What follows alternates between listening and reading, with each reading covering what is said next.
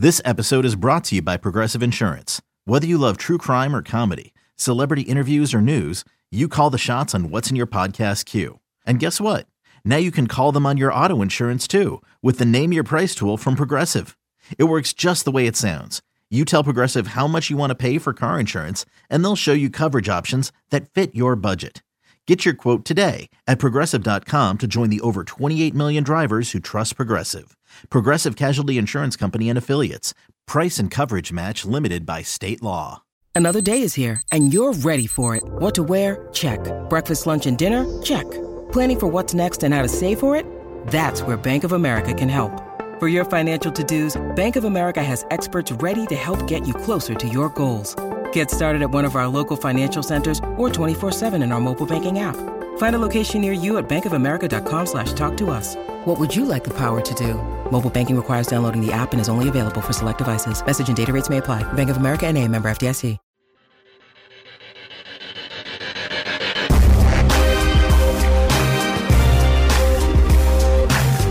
And we're back on Inside of Black and Gold. I know I went off on that last segment. I said 4 more coaches that have been hired. I lied. 3 more coaches that have been hired. One that's sticking around, and that coach that's sticking around is tight ends coach Clancy Barone. He's the only position coach that was retained, and he also was the only position coach that was hired on the offensive side of the ball prior to the 2023 season. So he was already a Dennis Allen hire, so it made sense. He also, you loop back, and he did cross paths with Clint Kubiak in Minnesota. I think they also crossed paths in Denver. I'd have to double check. But there's a connection there. It makes sense that these guys would still work together. I had some people telling me, they should fire Clancy Barone. You didn't get enough out of the tight end position. I disagree. I think that the tight end position was fine. I think the bigger question is, do you have the talent at the tight end position? And is Jawan Johnson that guy? We saw flashes late in the year that he could be that guy. I think injuries really impacted him over the first half of the season. And kind of the camaraderie with Derek Carr is a question of, okay, is it good enough? But I think keeping Clancy Barone is a smart move. Another veteran coach that kind of pairs with some of these other guys, and we'll talk about them here. The first one we'll talk about is the running backs coach, Derek Foster. This is a guy, again, you're talking about some veteran guys, some younger guys. He's a younger guy.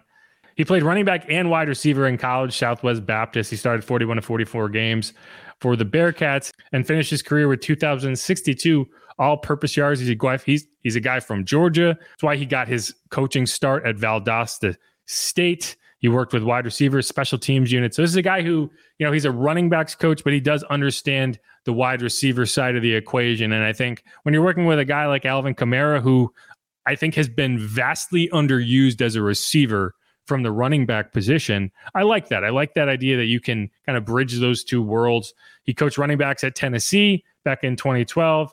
He was also with Northwestern State from 2013 to 2015, Samford University 2016-17. He coached for the University of Iowa. He coached running backs from 2018 to 20. And the past 3 seasons, he has worked with the LA Chargers. And obviously you look at, okay, what's been going on with the LA Chargers over the last few years? Hasn't been great, but he was able to lead Austin Eckler, who is a running back that I would say has similar skill set to Alvin Kamara, to a bunch of career seasons, a ton of touchdowns, a ton of yards.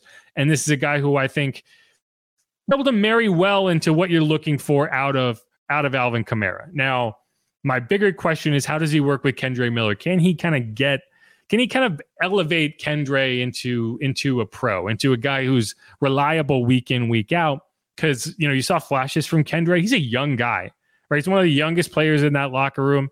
And I don't know if you had the type of production out of him that you hope for, but the guy you saw in week 18 showed you flashes of an RB1. And a guy that, if you can get that married with the Alvin Kamara that we saw, and Jamal Williams is a wild card.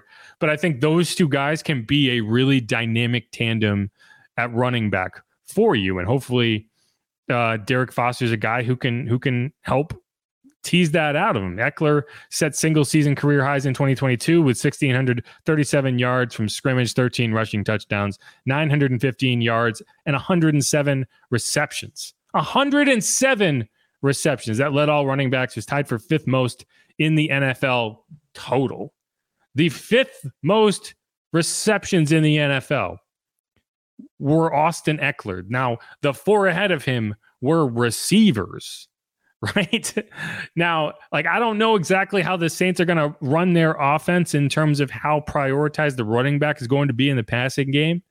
But I sure hope it is. And I sure hope you can get back to the world where we see Alvin Kamara going downfield on routes. I talked to Alvin this last offseason, and he was excited. He thought that was going to be something that was used a lot more. Well, I hate to break it to you. It was not. You did not see Alvin running routes downfield, at least not as the primary target at all. Right? I mean, like you could probably count on one hand when he was even targeted more than 8 to 10 yards down the field. It was all checkdowns, screens, and that's fine. I need you to incorporate Alvin in that way. You don't get to 107 catches as a running back if you're not catching screens and checkdowns. But where are the wheel routes? Like, where are the out and ups, right? Where are all these routes that you saw he can execute at a high level, and you're not taking advantage of it? Right? I hate it. I hate it. And hopefully Derek, hopefully Clint Kubiak, hopefully this offense can get back to, kind of that era of Saints offense where it's more than just 3 yards in a cloud of dust, right? Because I've been frustrated for Alvin over the past 2 seasons because it doesn't work. Like, it's not what you need. And I should say 3 seasons because the 2021 season with Jameis has never been a guy that throws to running backs a ton, and you saw that in that season. He had one game where he threw to Alvin 10 times, but I think he had 10 catches total over the other 5 games. So, it hasn't really, you haven't really seen, pass catcher Alvin in his full form since probably like 2018, 2019. And to me, that's a problem. So hopefully this new staff can address that. All right. Next up is 2 guys coaching the wide receivers. And this is incredibly important in today's NFL and just in general on the Saints, because you have a lot of young players, you have a lot of impressionable players, and I need those guys to show up and show out. Assuming Mike Thomas is gone, this is Chris Olave's room now. It's no longer going to have that kind of veteran voice, at least not from a star's perspective. It's going to have to be on Chris Olave. And so the guy you brought in to be your wide receivers coach is an intriguing one. And it's Keith Williams, right? This is his name kind of came up early last week. So we had a head start on the idea that Keith Williams would be the guy, but he's also interesting as you look at the connections. He is connected to New Orleans. He was the Tulane wide receivers coach from 2012 to 2014. He got his coaching start at Solano Community College way back in 2000. So he's a guy he's on the younger side, but he's been coaching for a long time. He was at San Jose State 2001 to 2004. He was an offensive coordinator in addition to coaching wide receivers at San Jose City College in 05 and 08. And one of his most intriguing connections is 2019 to 2011, where he worked with wide receivers at Fresno State, who just so happened to have Derek Carr coming through as a quarterback during that time. So they have crossed paths. They know, I'm sure they know each other. I haven't asked, but I'm sure they know of each other. You don't coach wide receivers and not deal with the quarterback. So that's an interesting connection. It'll be interesting to see how well they know each other. He's also worked with wide receivers at the University of Nebraska. He was with the San Antonio Commanders in 2019, which is an AAF team, which I don't entirely know much about that league. And the past 3 years, he's been with the Baltimore Ravens. The first 2 years, he was an assistant wide receivers coach. This past season, he took over as the full-fledged wide receivers coach. And, you could say the Ravens offense in terms of the passing game has not been particularly dynamic. That's a critique you could make.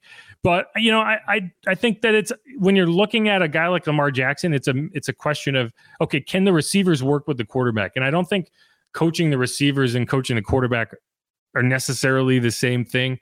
And you did see Zay Flowers, rookie, have a great season. He set 2 franchise records for rookies, 77 catches, 858 yards. He had 5 receiving touchdowns, 1 rushing touchdown. So you saw a lot of development, a lot of good work out of Zay. In Keith's first year there, Marquise Hollywood Brown had 91 catches, over 1,000 yards. He got paid off of that season. His whole allure is off of that season as that deep threat with Lamar Jackson. And he's on the Cardinals now. He was solid, not great. But no, I think this is a good coaching hire. I think a lot of these are good hires. I think you've got a lot of respect around these hires, and you're going to go from there. One last name, and this is the only name on this list that you would say, hey, this is a guy I had not heard his name prior. The other 5 guys who were officially hired this week had been reported previously. The only one who was not, and this is probably because Keith Williams was not made official, his hire, until late last week. So he probably was like, hey, I want this guy as my wide receiver, as my assistant wide receivers coach. And that's what you got. It's Denarius McGhee, another young guy. He was a 4-year starter at quarterback for Montana State. He actually still holds the record for the school's all-time winningest quarterback. He also holds program records at Montana State in passing yards, touchdowns, and he's the only player in program history to win Big Sky MVP twice. That was in 2010 and 2012. But, obviously, quarterback, wide receiver, it's good to know both ends of that equation. He got his coaching start in 2014 at Florida Atlantic. He also was at NC State 2 seasons as a grad assistant. Montana State went back as a coach from 2017 to 2019. He was in various roles there. And in the last 3+ seasons, he's been with the Houston Texans. Now, if you recall, Gerard Johnson was one of the candidates for the Saints offensive coordinator position. He's the quarterback's coach on Bobby Slowick's staff. Wouldn't surprise me at all if Denarius got a glowing review from Gerard during that interview process, and that's one of the reasons you ended up getting a look at him. But during that time, he was an offensive assistant, right? And we've talked about how those roles can be a little varied. You don't always know exactly what guys are doing when they get that offensive assistant title, but he worked primarily with quarterbacks and wide receivers, right? So Jerry spent a lot of time with Gerard Johnson. And, if someone was linked to CJ Stroud this past season in any capacity, you're going to look at them and be like, yeah, I could use that guy. Because, man, CJ Stroud, he ended the year completing 63% of his passes, 4,108 yards, 23 touchdowns. He had a 100.8 rating. He was the offensive rookie of the year. I don't even know if we could have said that halfway through the season that he's the rookie of the year. I don't think it was ever even up for debate. But then you look at the receivers, right? You look at Tank Dell, had a really solid rookie season until he had to go down with the injury. Nico Collins is one of the best wide receivers in the NFL that nobody talks about. And he's been able to break out to some extent under the tutelage of Denarius and the Texans coaching staff. So, I think that's another solid hire. I'm interested to see how well he works with some of these wide receivers. And so that's the room, right? So quarterbacks coach Andrew Janocko, assistant quarterbacks coach Jordan Taylor, senior offensive assistant Rick Dennison, offensive line coach John Benton, assistant offensive line coach Jari Evans. You also have assistant Kevin Petrie and assistant to the head coach Mike Martinez. Then you also have tight ends coach Clancy Barome, running backs coach Derek Foster, wide receivers coach Keith Williams, and assistant wide receivers coach Denarius McGhee. Now, I know that was kind of a whirlwind, but that's your coaching staff. You've met them. I think we can get more into the weeds on some of these guys as we go forward. It's tough because it's like I wanted to introduce everybody, so I wasn't able to get much more than surface level on any of these guys. But that's the offensive coaching staff that is going to be tasked with rescuing Dennis Allen's tenure as the Saints head coach, and doing so with Derek Carr and finding a way to tease a successful season out of Derek Carr. It's funny because I've talked to people and it's like, well, they had such an easy schedule this past year. How can they possibly expect to have the league's easiest schedule again? Well, I hate to break it to you. The team with the easiest schedule in the NFL next year, based on strength of schedule, based on this past year's winning percentage, which is what designated the easiest schedule in the NFL this year, it's the Saints. The Saints have the easiest schedule again because they play in the NFC South. You know who is all ranked toward the bottom in terms of schedule difficulty? Every team in the NFC South, because they play each other. So, any team that plays the Panthers twice is going to have one of the easiest schedules in the NFL. Now they're probably going to be slightly better, but either way, it's going to be this coaching staff's job to figure that out. But all right, that's going to end this episode of Inside Black and Gold. I'm Jeff Nowak. Make sure to subscribe wherever you get your podcast. We're going to be coming back early next week. We're going to be doing more draft stuff. I have some quotes from Daniel Jeremiah. He did his conference call today, talked about, offensive line prospects, some cornerback prospects, guys to watch in the combine coming up next week. I'm going to be out of the state starting Sunday, so you're going to see a much less professional looking background over my shoulder, but we'll cross that bridge when it is built. So, all right, thanks everyone for listening. Sorry, I've been rambling and I've just been kind of going and going and going, but we made it. All right, y'all. Who dat? Peace out.